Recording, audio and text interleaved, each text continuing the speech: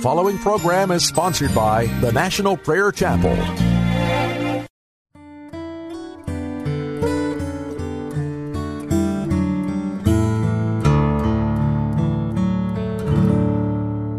When we walk with the Lord in the light of His Word, what a glory He sheds on our way. While we do His good will, He abides with us still, and with all who will trust and obey. Trust and obey, for there's no other way to be happy in Jesus but to trust and obey.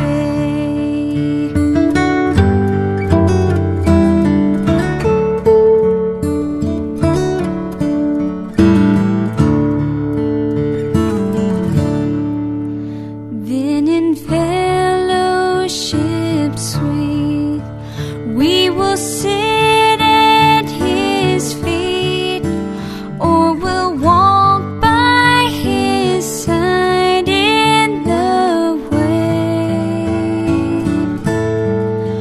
What He says we will do, where He sends we will go.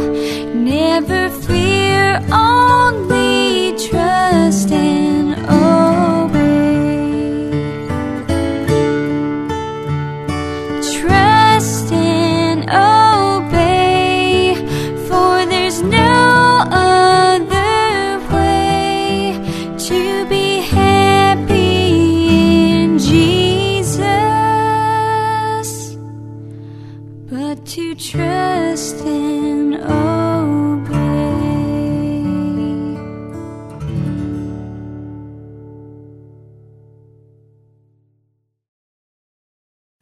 From John Bunyan, the book Pilgrim's Progress, edited by C.J. Lovick. We're using it with permission.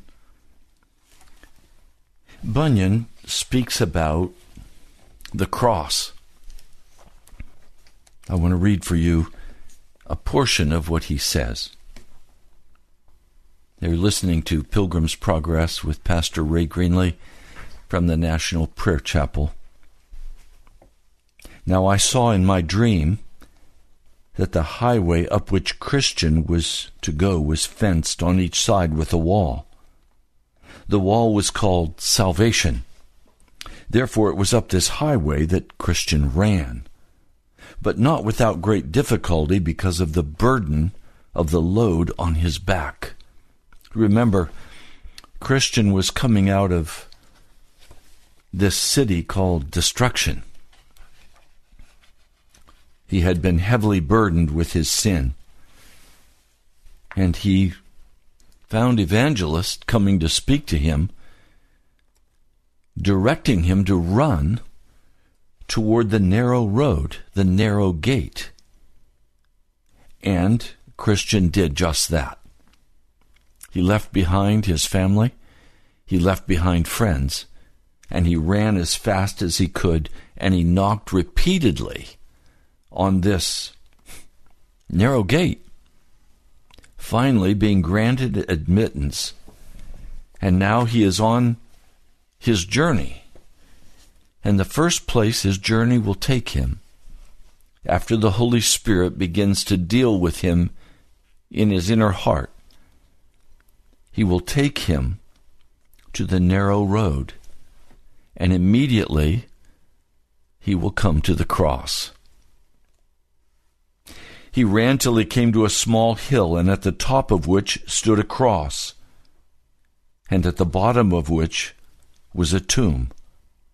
I saw in my dream that when Christian walked up the hill to the cross, his burden came loose from his shoulders, fell off his back tumbling down the hill until it came to the mouth of the tomb, where it fell in to be seen no more. Then Christian was relieved and delighted, and exclaimed with a joyful heart, "He has given me rest by his sorrow and life by his death." For a while he stood still in front of the cross to look and wonder. It was very surprising to him that the sight of the cross should ease him of his burden. He continued looking at the cross until tears began to stream down his cheeks. Now, as he stood looking and weeping, 3 shining ones came to him and greeted him with, "Peace be with you." Then the first said to him, "Your sins are forgiven." The second stripped him of his rags and dressed him with new clothing. The third put a mark on his forehead and gave him a scroll with a seal on it. He told Christian to review it often as he went on his way, and at the end of the journey to turn it in at the celestial gate. After this, they went on their way. Then Christian gave 3 leaps for joy and went on his way singing, "Thus far I did come, burdened with my sin, nor could I find relief from my grief within. Until here I came, what a place this is! Here shall be the beginning of full, eternal bliss. Now my burden falls from my back forever. From the cords that bound it, by grace my grief is severed. Blessed cross, blessed tomb! Rather most blessed be the man who there was put to shame, a shame he took for me." I saw then in my dream that Christian went on until he came to the bottom of the hill. And there he saw lying by the side of the path 3 men fast asleep, with chains about their feet. The name of the one, Foolish. The second, Sloth. The third, Presumption. Christian went to see if he might awaken them, and said to them, "You will be like one who lies down in the midst of the sea, like one who lies on top of a mast. Though the Dead Sea is under you, a gulf that has no bottom. Wake up! Get back on the path. But if you're willing, I will help you take off your iron shackles." He also told them, "If he that goes about like a roaring lion comes by and finds you this way, he will destroy you with his teeth." With that they looked at Christian and began to reply to him. Foolish said, "I see no danger." Sloth said, "I just need a little more sleep." And Presumption said, "Everyone needs to make his own choices. You need to mind your own business and not meddle in ours." So they all lay down to sleep again, and Christian went on his way. Christian was troubled to think that men in such danger should have so little regard for the kindness he had extended when he awakened them and counseled them and offered to free them of their iron shackles. Let's stop there for just a minute. Let's talk about this. There is a wickedness in our land today. It is an utter wickedness. It is a wickedness that says, I don't have to go through the cross and into the tomb. It's a wickedness that says, I can come and kneel at the foot of the cross, and there I can confess Jesus as my Lord and my Savior, and I'm saved. It's a wickedness because there is no salvation until I've gone through the cross. Jesus went to the cross, and then he went to the tomb. And from the tomb, he went to the resurrection. There is no going to the resurrection until you've been to the tomb. I've been to the Holy Sepulchre. I've walked in that empty tomb in Jerusalem, just outside. I found it empty. Death all about it. But the stone had been rolled away, and he was no longer there. If you're afraid to go into the death, you cannot go into the resurrection. This is the lie of the modern church. I can go to the modern church, I can kneel at the cross, and I can say, I'd like all of the benefits that this cross affords me. I'd like the eternal life, I'd like the joy, I'd like the peace. But then you get up and you walk away.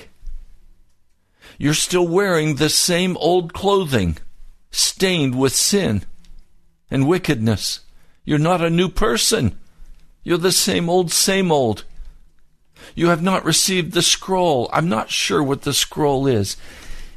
Sometimes I think it's the testimony that you've been to the grave and you've been to the resurrection. Other times I wonder if the scroll is actually a portion of Scripture that you read and you keep going back to be encouraged to continue in the way of the cross and the resurrection.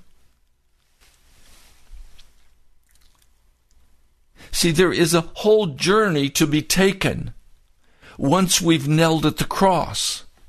Kneeling at the cross is but the first step. Then we must go through the cross. And we must enter the tomb. We must die with Christ. There our sins are all forgiven. They're not just forgiven. The word forgive in the Greek is aphemi. It's a primary word that means off, away, to send away, to be lifted away. It's no longer there for you. If you refuse to go to the tomb, if you refuse to go through the cross, and Paul says that that's being crucified. It's dying. Now, there are just a couple of scriptures I'd like to take you to. Romans, the 6th chapter. Romans, the 6th chapter. I'll begin with verse 3. Know ye not that so many of us, as were baptized into Jesus Christ, were baptized into his death? Do you notice it does not say, baptized into Jesus Christ, you were baptized into your knees at the foot of the cross? It's not what it says. Notice, verse 4, therefore, we are buried with him by baptism into death. This is not talking about the water baptism primarily. Now that may apply, but that's not the primary meaning here. This is a total death of my wicked nature, of my wicked life. I am baptized into death, that like as Christ was raised up from the dead by the glory of the Father, even so we also should walk in newness of life. So a person who has gone to the cross, has confessed their sins, then they must be crucified. They must go through the cross, into the tomb with Christ. And then they're resurrected, and they're new people. The old is no longer there. The new has come. There is newness of life. Verse 5, for if we have been planted together in the likeness of his death, we shall also be in the likeness of his resurrection. Knowing this, that our old man is crucified with him, that the body of sin might be destroyed, that henceforth we should not serve sin. For he that is dead is freed from sin. See, the only way you can be freed from your sin is not by trying hard. You cannot by the law gain righteousness. Oh, I'm not supposed to smoke. Okay, I'll stop smoking. No, you won't. Oh, getting angry is sin. I'm not going to get angry anymore. So you go to an anger management class. Well, they'll help you stuff it down a little better, perhaps, but it will still come raging out. Judgment, lying, stealing, cheating. These things are not handled by willpower and law. The law comes and points out, look, here's your sin. It says, love your neighbor as yourself. Love your brother as yourself. And you do until you don't. And then you really don't.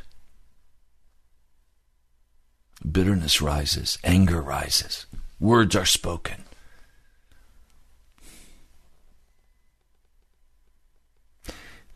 The only answer to my sinful nature is to go through the cross and be crucified with Jesus Christ.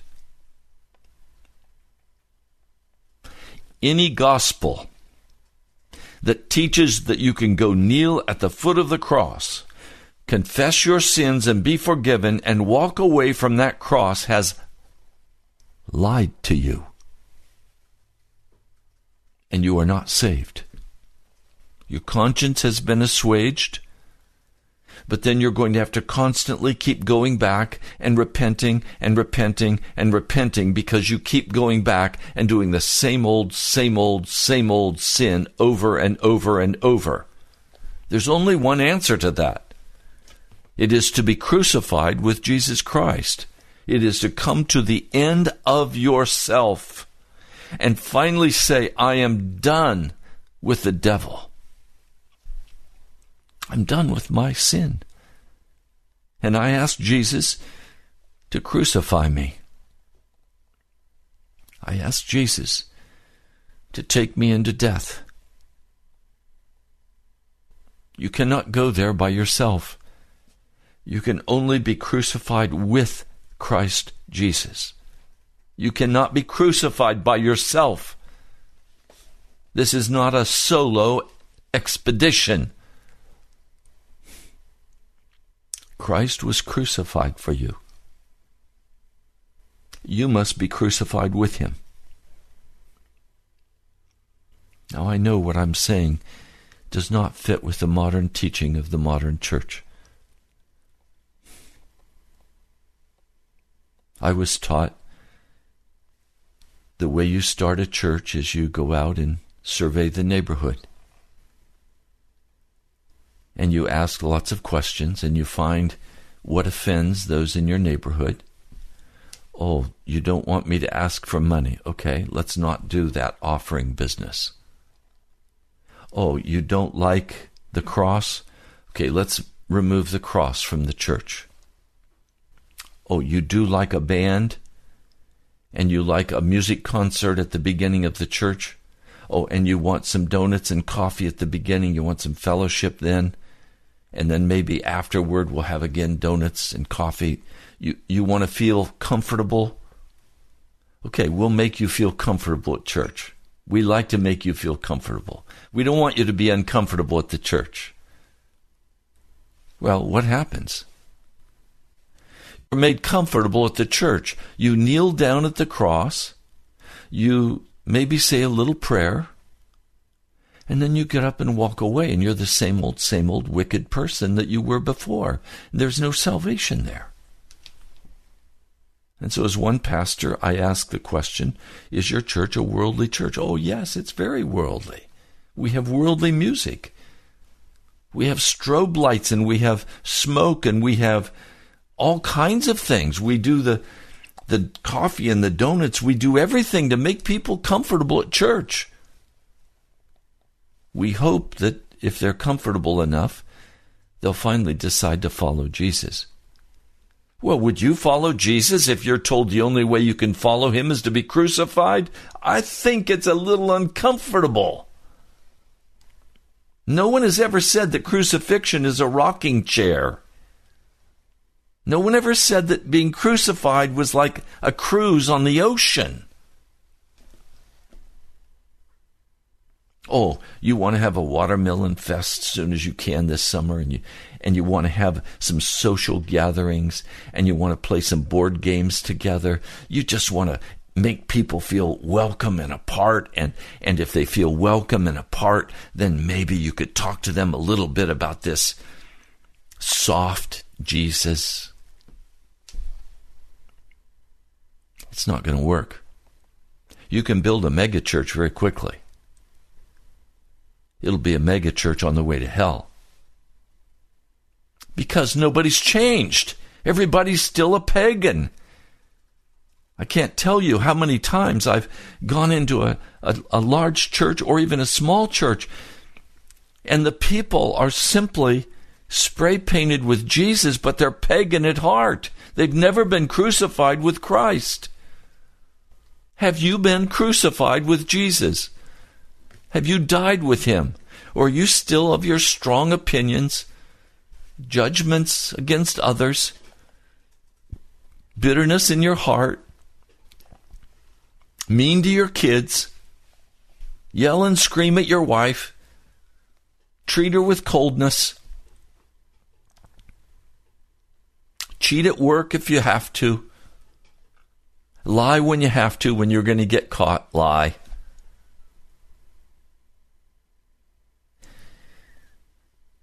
Some of you are still playing with drugs, alcohol, tobacco, marijuana. What's the difference? They're all drugs. Some of you are addicted to Oxycontin or some pharmaceutical drug. Why? Because you've never died. It's still you trying to control your comfort level.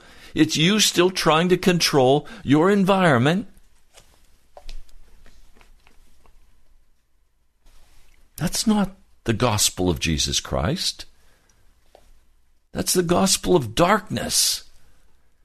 The good news of the kingdom of heaven is that the incredible power and authority of God comes upon your life. You're crucified with Christ. Verse 7, this is Romans 6, verse 7. For he that is dead is freed from sin. If you have not been freed from your sin, it's not time to work harder. It's time to die. It's time to give up your agenda. It's time to give up your life. It's time to seek after Jesus with all of your heart. It's not time to kick back and go to a class to figure out some strategy for how you can deal with this problem in your life. It's not time to go to counseling. It's time to die. To give up your rights. To be crucified with Christ.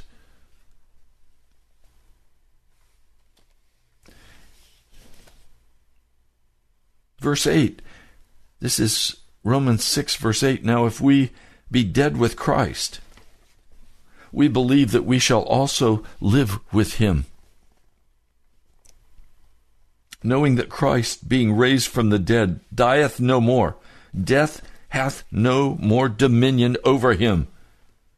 For in that he died unto sin once, but in that he liveth unto God. Likewise, reckon ye also yourselves to be dead indeed unto sin, but alive unto God through Jesus Christ our Lord. Let not sin therefore reign in your mortal body, that ye should obey it in the lust thereof. Well, how do you not let sin reign in your mortal body?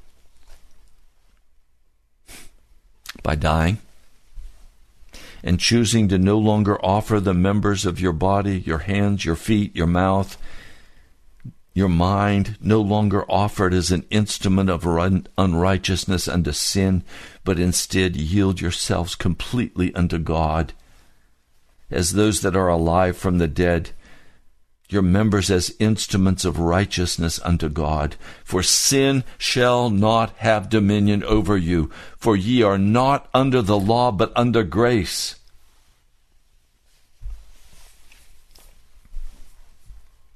This is so crucial. I don't know how to emphasize it sufficiently. It is so vital that you understand this. It is so important that you grasp this.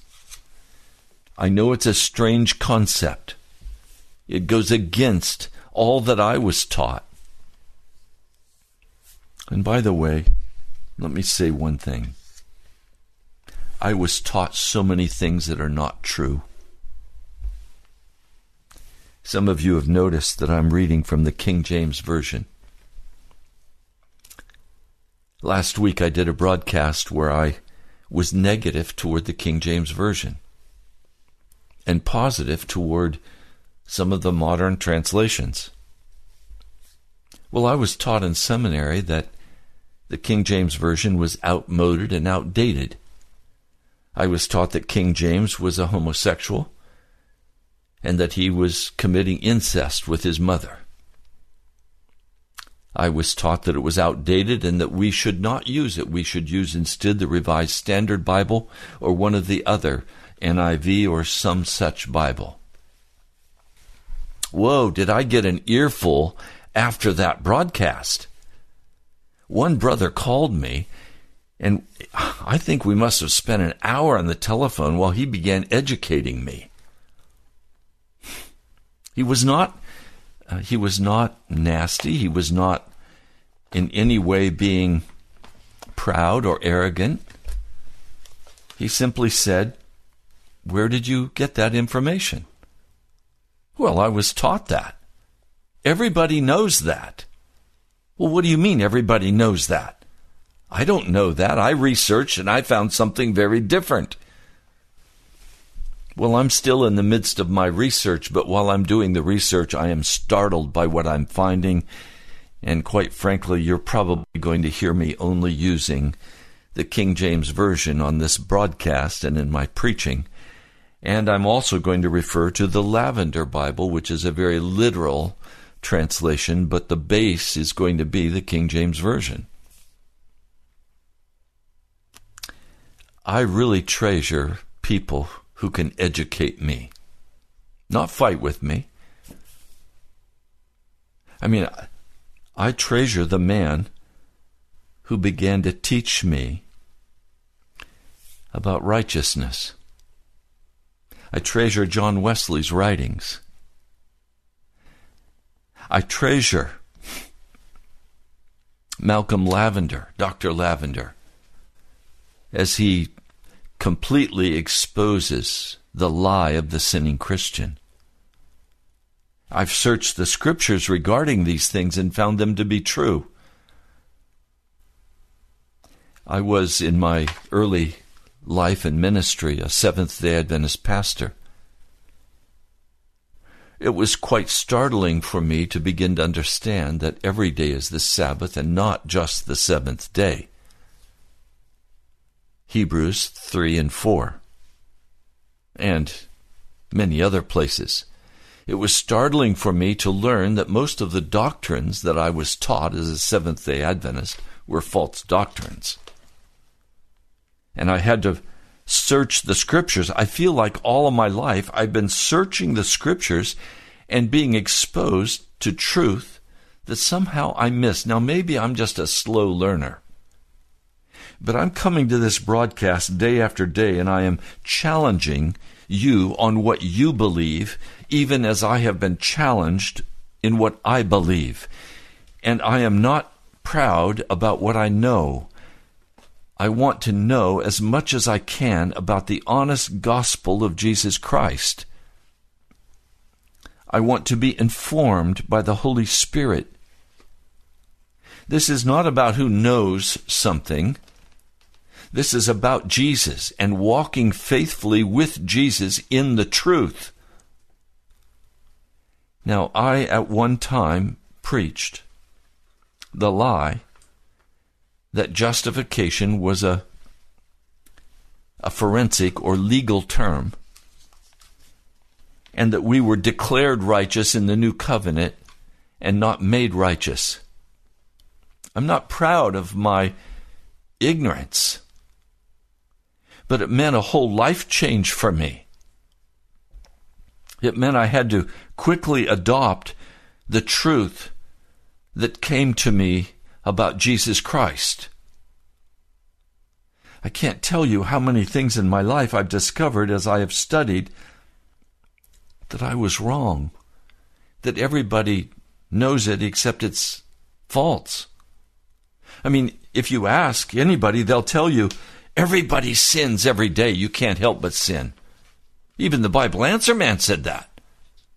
Everybody says everybody sins every day. None of us are perfect. None of us can stop sinning. Well, everybody knows that, and it's a lie. It's not true. It's not according to the Word. I just read for you Romans, the 6th chapter. It's simply not true. It's not the Bible. So, I simply have to say to you, I'm sorry. I spoke out of ignorance regarding the King James Version. And King James, he was a godly man. He was a serious Christian. It wasn't until 25 years after his death that a man who was bitterly angry with him because he was cast out of the court and was shamed, that man began to make the accusations that King James had been a homosexual. Those who knew King James in that day and who were still alive totally countered this man, and he was shamed for his lies.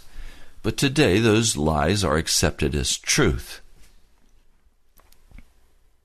Our lamestream media constantly is telling us lies. It's called fake news.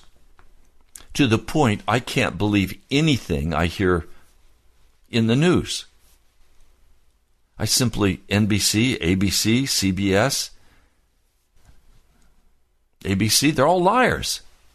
They don't speak the truth.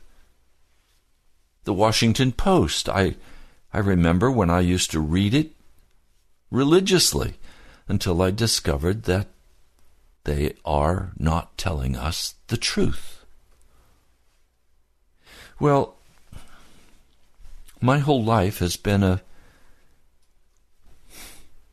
an expedition to find the truth. So I'm not ashamed to admit that when I've missed it, and I have to confess I missed it on the King James Version, and some of you are very faithful and understand all of the ins and outs of the King James Version, and I have to confess I don't know all of that yet, but I'm finding it. It's the text I grew up with until I went to seminary, where I was told, stop reading the King James Version, that people won't understand it. Bruce Metzger, you may not know that name, but he wrote the textbook at my seminary, a conservative holiness seminary. And he was the one who was in league with Catholics and others to make an ecumenical Bible we know as the Revised Standard Bible.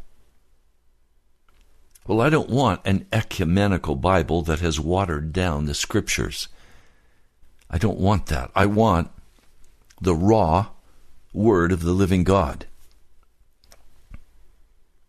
And so today I'm coming and very honestly telling you out of John Bunyan's life, 1678, when he published for the first time this wonderful allegory called Pilgrim's Progress.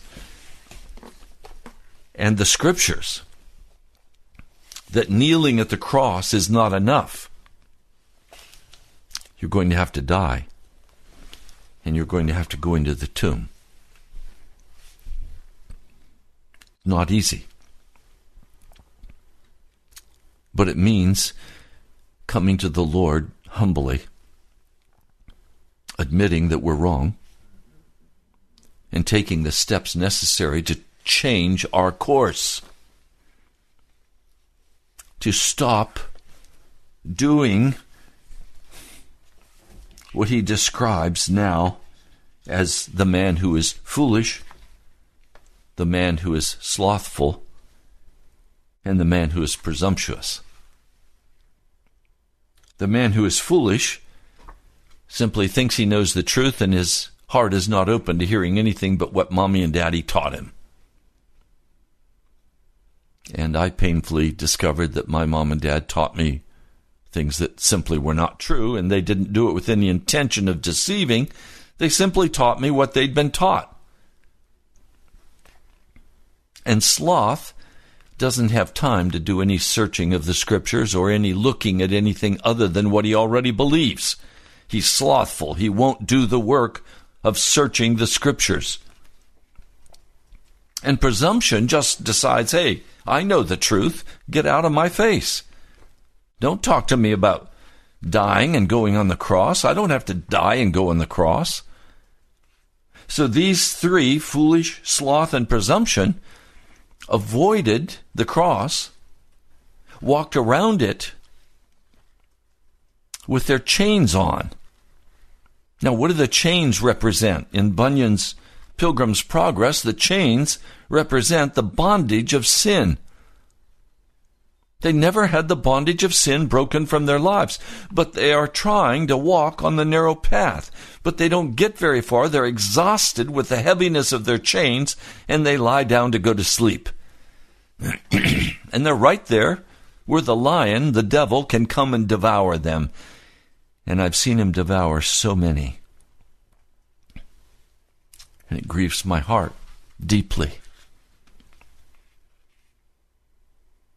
It is required that we have an open mind without pride, that we want the truth. And of course, as I shared last week, Jesus said, I am the way. He said, I am the life, and I am the truth, and I am the way.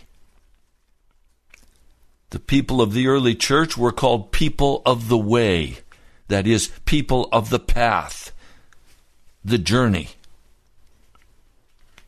The only way you can be successful on the path is to be crucified with Christ and go into the tomb, to come through the cross, and be dressed in new raiment, and have the old, filthy, sinful habits removed from your life and from your heart.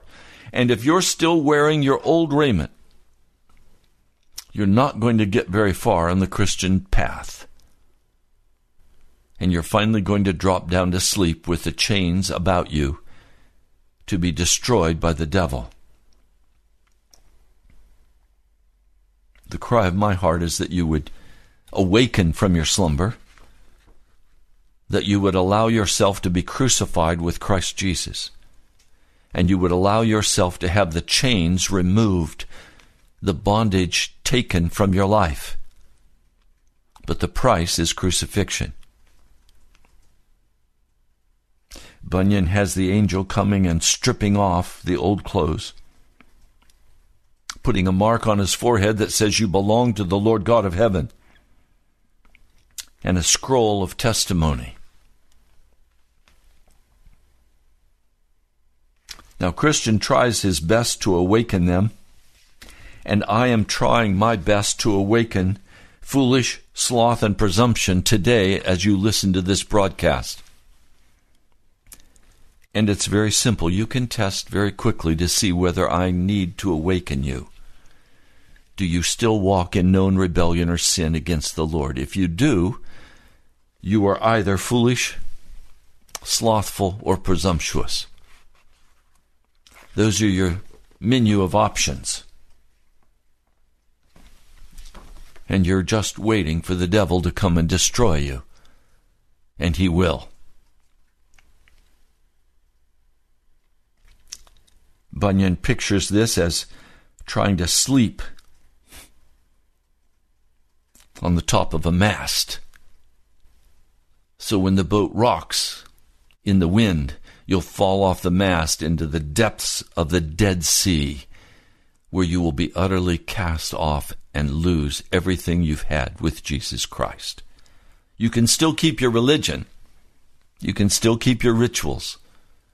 But the Holy Spirit will not be with you or in you.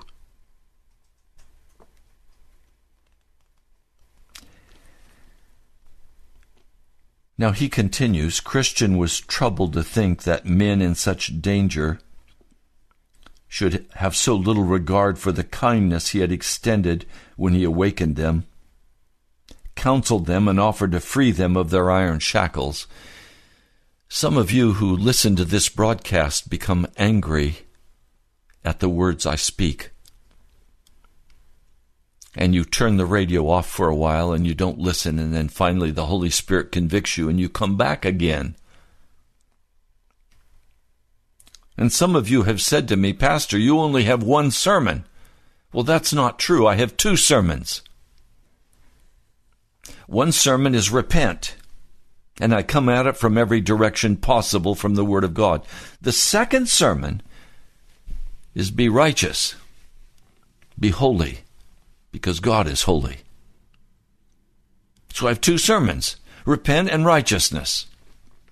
Take your pick. Which do you need?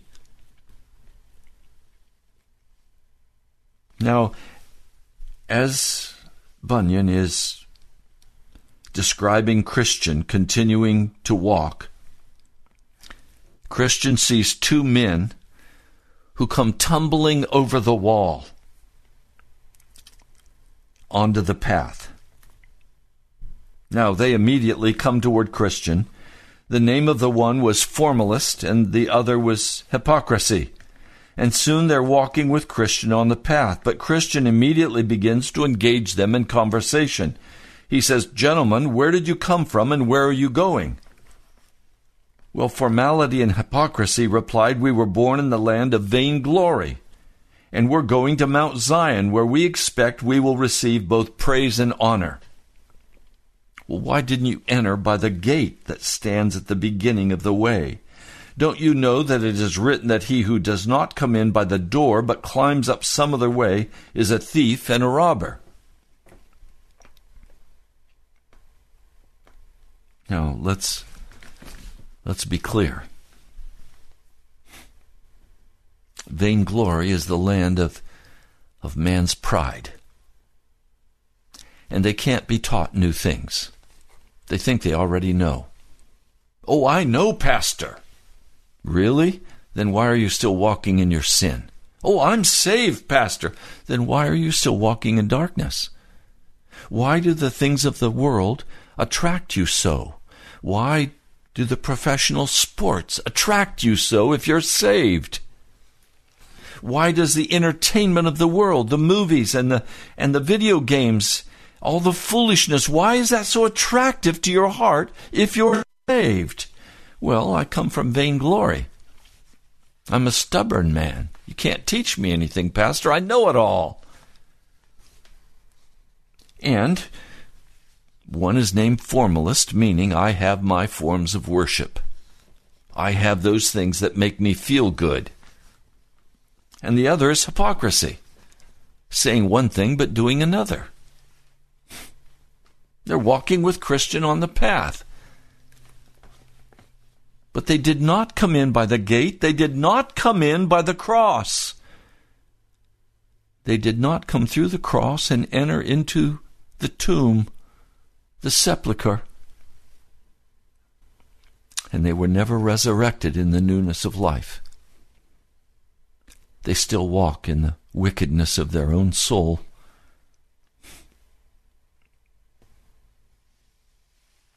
Now, formalist and hypocrisy answer that to go to the gate would be considered by them and their countrymen as simply inconvenient, roundabout, especially since they could shorten the journey by simply climbing over the wall as they had done. And Christian says, well, won't this be seen as trespassing? Don't you think the Lord of the city for which we are bound must count it as a violation of his revealed will? Formalist and hypocrisy told Christian not to worry about it, since it had been the custom of their land for more than 1,000 years. But, asked Christian, will your custom stand up in a court of law? They replied, this custom of entering the way by taking a shortcut has been going on as a long-standing practice for more than 1,000 years and would be ruled as a legal practice by any impartial judge. And besides, they added, as long as we get into the way, what does it matter how we get in? If we are in, we are in. You came into the way through the narrow gate. We came tumbling over the wall. And since we are both in, who's to say that your chosen path is better than ours? Well, what's wrong with that argument? Well, simply, they have never been dressed in new clothing. They're not new men. They may call themselves churchmen, but they're not new men. They still walk in the old things of the flesh. They've never been changed or transformed. Their heart has never been circumcised by Jesus. Please, am I describing you today? Has Christian life been simply a matter of self-improvement, working on the hard things in your life? Jesus doesn't call us to work hard. He calls us to die. And he will do the crucifixion. We can't crucify ourselves. He will do the crucifixion. But we must be willing to die to everything of this flesh and of this world.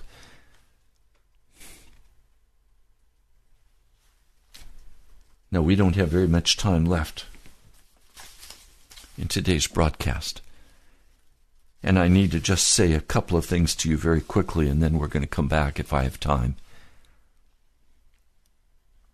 We're coming to the end of the month, and we are still far short of the ability to pay for this month's broadcast. This is one of the most expensive months of the year, 23 broadcast days. I would ask if you care about this broadcast, if your heart is touched and moved by the Holy Spirit, would you contribute to help us remain on the air? I don't know the exact figure yet, but we're somewhere around probably $2,500 short.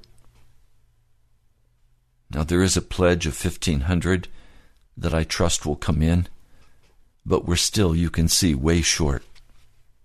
So I'm asking, would you pray about what you're to give? And you're welcome to give either by sending a check, cash, money order. I thank my dear sister. Last night I found your $30 money order for Pilgrim's Progress. Thank you so much. I know you're a new Christian and Jesus is moving powerfully in your heart. Thank you for your gift. I know you don't have much, but you are giving what you have. Thank you. Would you give what you have and address it to the National Prayer Chapel, Post Office Box 2346, Woodbridge, Virginia, 22195. Let me give you that address again. It's the National Prayer Chapel, Post Office Box 2346, Woodbridge, Virginia, 22195. Or you can go to the webpage, nationalprayerchapel.com, and there you'll see a donate button. Many of you have been asking us for this. You can give either by a check, and the address is there for where to send it, or you can give using a debit card or a credit card. I simply ask that you not go in debt to give to the National Prayer Chapel. This is not listener-sponsored radio. This is Jesus-sponsored radio. And if Jesus moves in your heart, would you give as he calls you? And I thank the many who have already given. Some have given some large sums and some very small sums. It doesn't matter. Jesus puts it all together in one pile. It all goes to pay for the radio broadcast. So I ask, would you give today? I would love to hear from you this week. That will help me know whether we need to do an offertory next week. So again, it's the National Prayer Chapel, Post Office Box 2346, Woodbridge, Virginia, 22195. Mr. Producer, how much time do we have left? 3 minutes. That's not very much time, is it? But I want to use it wisely. I want to come back and say to you, would you please consider these men: hypocrisy, formalist, foolish, slothful, presumption, and ask the question, have you died? Have you been crucified with Christ?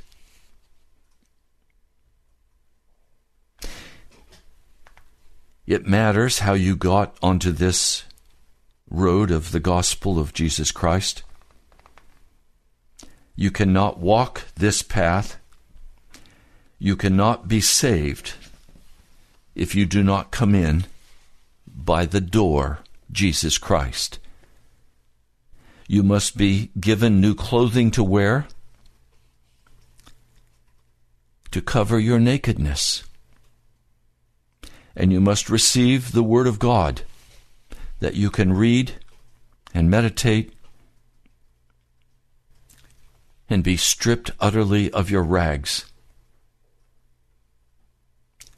Now let's pray.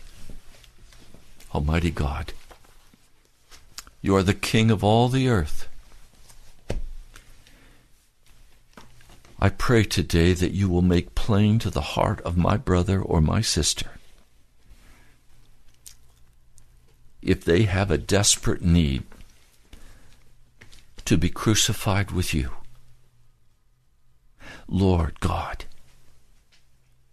would you deal with our hearts today and take away our pride and our stubbornness and do a new work in our hearts. I pray in your holy name. Amen. You've been listening to Pilgrim's Progress. I'm Ray Greenley, pastor of the National Prayer Chapel. Thank you for listening today. I pray God's blessing on your life. I'll talk to you soon. To him who is able to keep you from falling and to present you blameless before the presence of his glory with great joy, with great joy. To the only God, our Savior, through Jesus Christ our Lord. To the only God, our Savior, through Jesus